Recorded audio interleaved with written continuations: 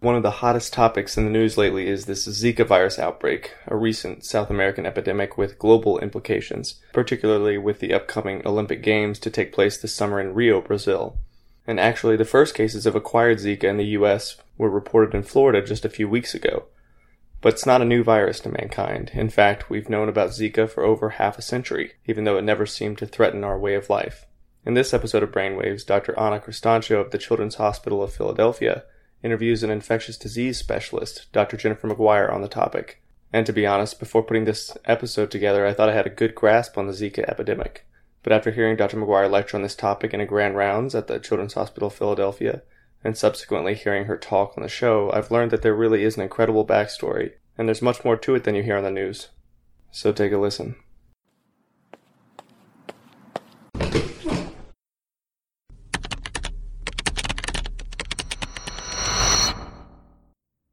Today we're going to talk about a topic that's been in the news quite a bit, and I'm sure will be in the news a lot more as we go through the summer approaching the Rio Olympic Games.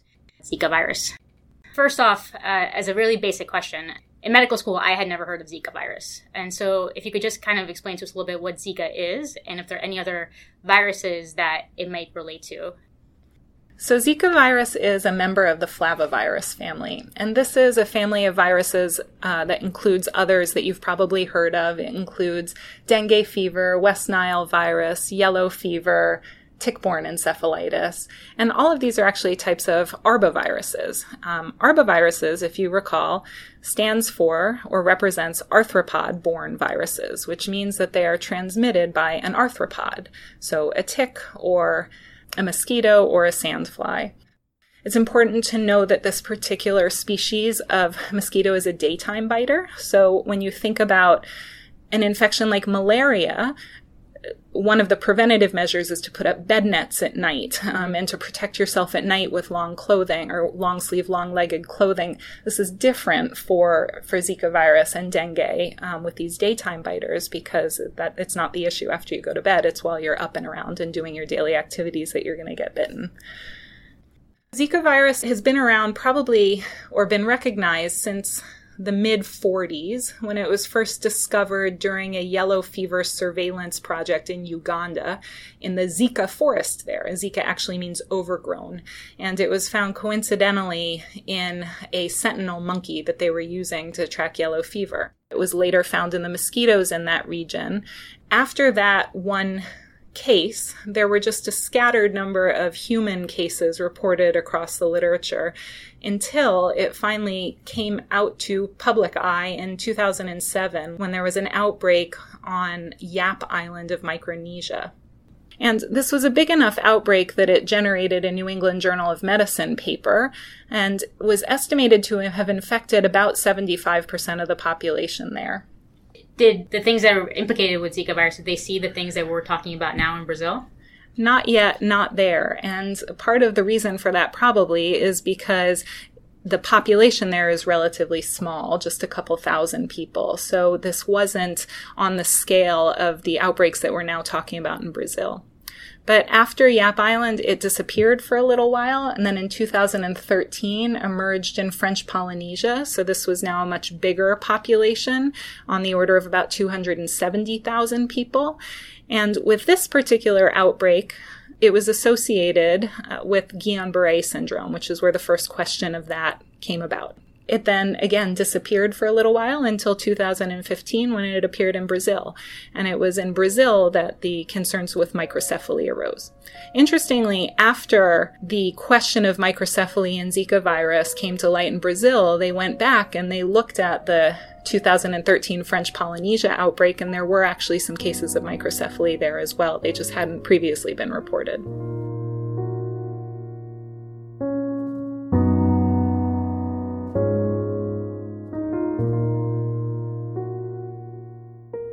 So it seems like Guillain-Barré syndrome and microcephaly are really the two big neurological sequelae that Zika virus are associated with. I think that that's true for now, but there are also case reports of other neurologic sequelae. So there have been case reports of meningitis and encephalitis, myelitis, and more recently, I think just presented at the American Academy of Neurology, there were a couple of cases of ADEM. So really this is all kind of still a moving target for us. what would be some of the initial symptoms of Zika virus? The most commonly reported ones are a macular or a papular red rash, and that happens, we think, in probably about 90% of symptomatic patients. Fever is common in more than half. Arthritis and arthralgias are fairly common, as well as non-purulent conjunctivitis. People can also sometimes complain of headache or myalgias or extremity edema or vomiting. I would say those are less common. But the interesting thing is actually only we think about 1 in 5 people with infection are actually acutely symptomatic. So there are probably many more cases than are actually getting reported. One thing that you always have to think about is who is your patient and what have they been doing? So this is where things like social history come into play. Have they been traveling recently to a Zika endemic area or to anywhere else that might have other illnesses that you need to think about in your differential of those vague types of symptoms? And then as we're kind of thinking more towards the neurological things that kind of happen with Zika virus, what time frame do we think we're going to start seeing things like Guillain-Barré or encephalitis or even ADEM? I think we're still learning about those things. So let's talk about Guillain-Barré syndrome first.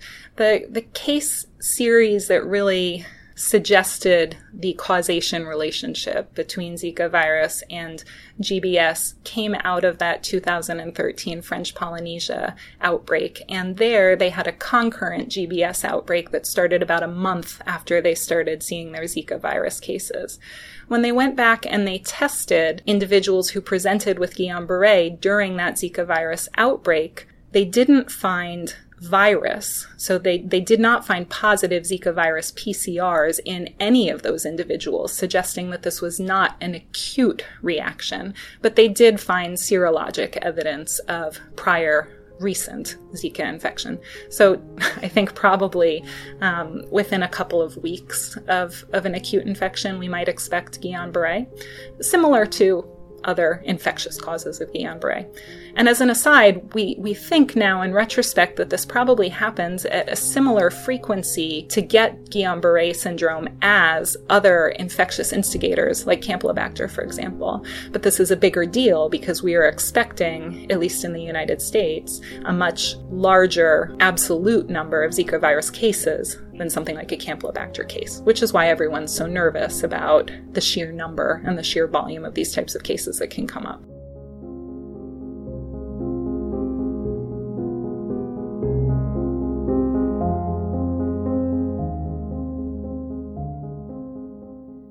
So as child neurologists, we constantly think about head sizes probably more than every other physician. But obviously the case in Brazil came to light really because they saw a significant increase in microcephaly. So can you kind of tell us a little bit about how Zika is related to microcephaly and any sort of causative data that we have so far about that?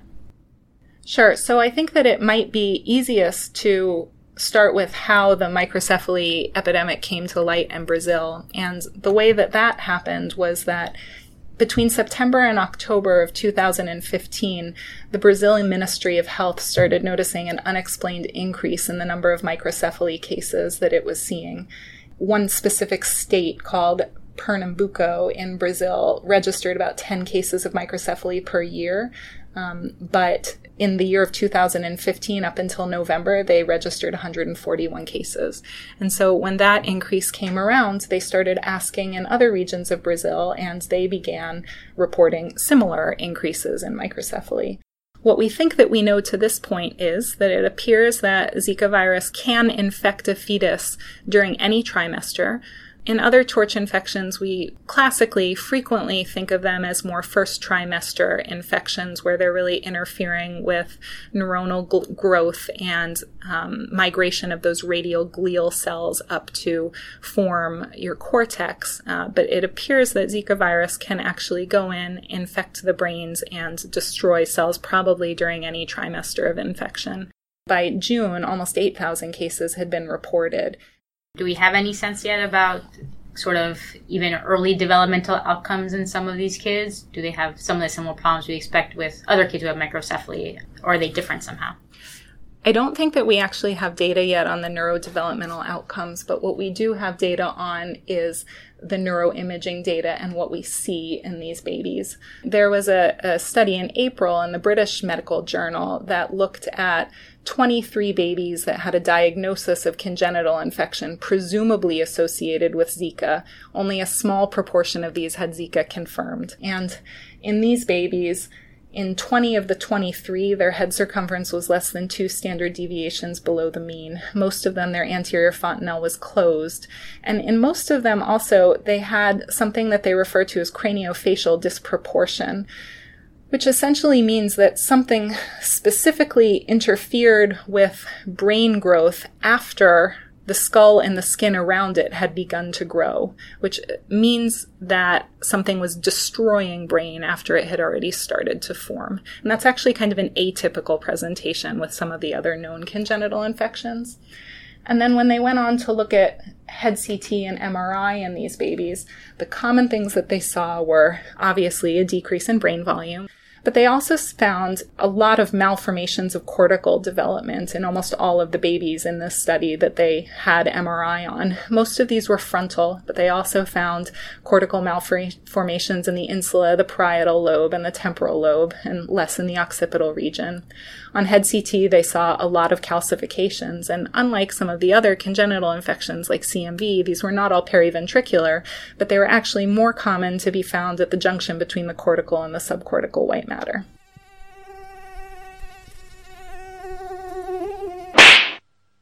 Diagnosis is tricky with Zika virus. So if you catch them early enough and can do a PCR on the blood or the urine or another body fluid, then that's simple. That's an easy diagnosis. You know what you're dealing with. You're not getting false positives there. Where it gets harder is when you're testing them further out after you can no longer find the actual virus. So a common way to look for an infectious exposure is to look at acute and convalescent serology, and that's looking for antibodies, IgM, IgG. And people do that with Zika virus as well. But the tricky part is the antibodies are highly cross-reactive among the different flaviviruses. Your Zika virus serology may come back positive if you've had dengue virus in the past. In addition to just doing serologies and titers, they also use functional assays called plaque reduction tests that help look for the ability of the antibodies to neutralize a given virus. And so that is used concurrently with the antibody testing to try and sort these differences out.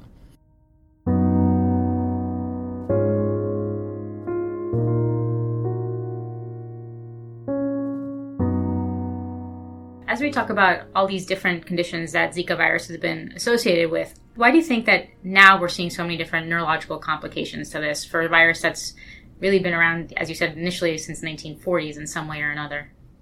I think that there are a couple of possibilities. I think the first and most straightforward explanation might just be that more people are being infected, and so rare complications are coming to light because we have enough to have that prevalence for a 1 in 4,000 case to come to light and for us to get an appreciable number of cases to report. But I think that there are a couple of other possibilities as well. Dengue virus, and I'm going to bring this back to Zika in a second. Dengue virus is an interesting virus in that when you're infected with it for the first time, you get the classic breakbone fever. So horrible aches and pains, high fever, you're miserable, but you get better. The second time that you get it, it can be much more dangerous, and it can lead to a hemorrhagic fever and death. And the reason for that is related to something called antibody-dependent enhancement. So when you have your first dengue virus infection, as with any infection, your body mounts an immune response, you develop antibodies, you control the infection, and life moves on. Dengue virus actually has 4 different serotypes, though, and these serotypes tend to circulate in waves or in series or not exactly at the same time. And so after you defeat that first virus, you may be reinfected with a different strain. And when you're reinfected with that different strain, you would think, oh, good news, you have antibodies around to fight that. And what the antibodies do to the secondary virus is that they opsonize it, so they glom onto it, and they cause endocytosis of this virus into myeloid cells like monocytes and macrophages. So normally that would be good because you are eating up the virus and getting it out of your system. But for dengue virus, it's actually inside those cells that the virus replicates. So by having your existing antibodies get the virus into these cells faster, you're actually driving more viral replication. So it's like a Trojan horse, essentially, for dengue virus. It's there. You think you're bringing something in to destroy it or something good, and then all of a sudden it takes over and destroys it. Yeah, that's exactly right. And so the virus replication goes haywire, and then you have these dramatically worsened clinical syndromes. And so there's a theory out there in the Zika world that is it possible that we are seeing more complications, more neurologic complications with Zika in populations that have been previously infected with dengue? And is this happening via one of these antibody-dependent enhancement responses like you would get with a second strain of dengue? And I think that's up for debate. That's a big conversation right now.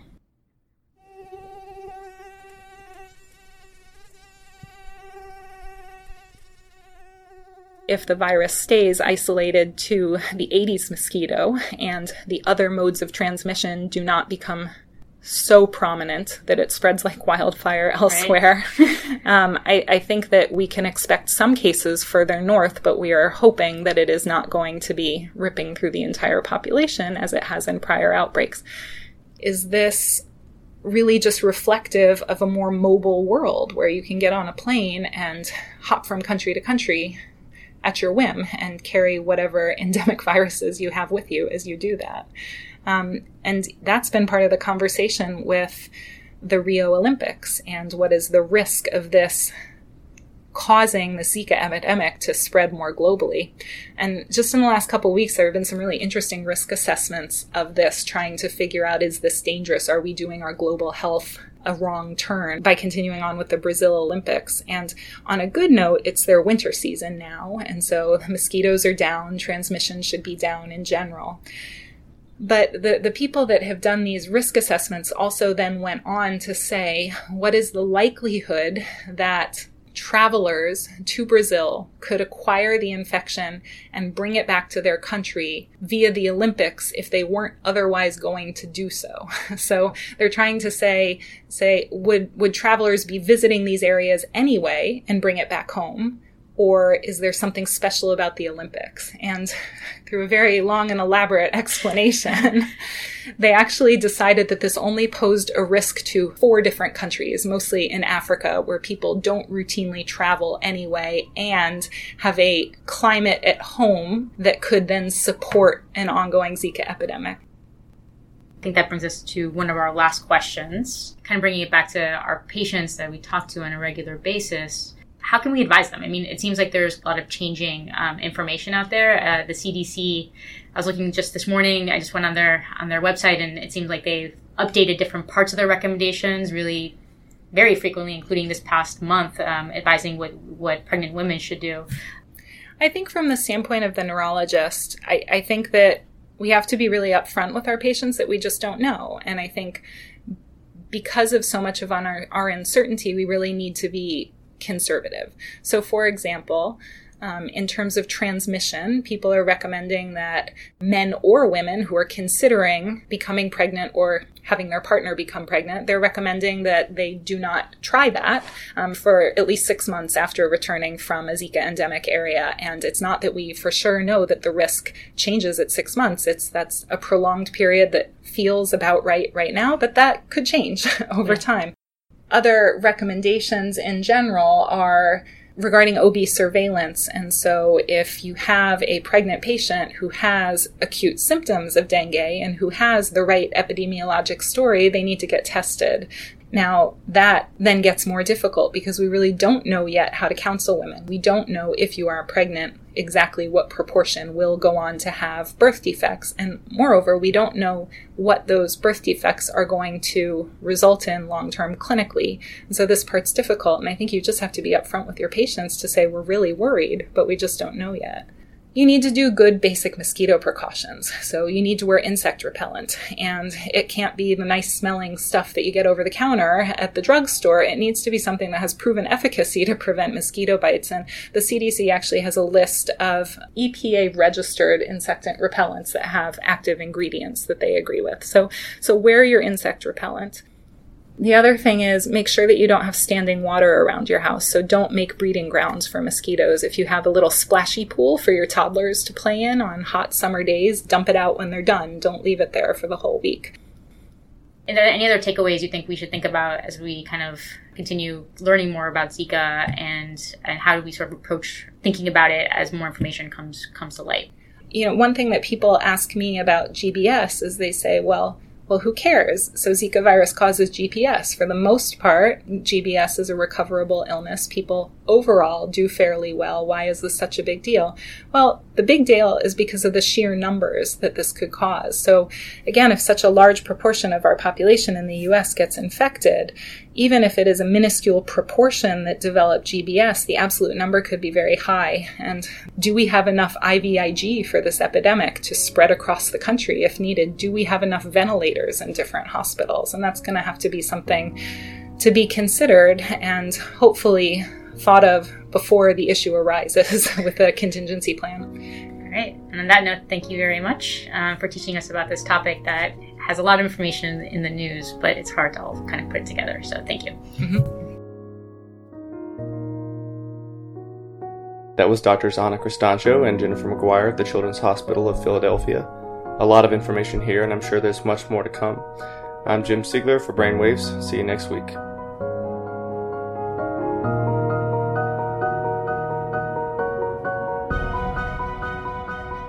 Thanks for listening to BrainWaves today. If you like what you just heard, you can find more related material on the web at brainwaves.me or find us on Twitter at brainwavesaudio. Feel free to contact us at bweditorialboard@gmail.com. Be sure to check out our iTunes archive for older episodes. This episode was produced by Jim Siegler. Music by Kai Engel. I'm Erica Mejia. Join us next time for another edition of BrainWaves.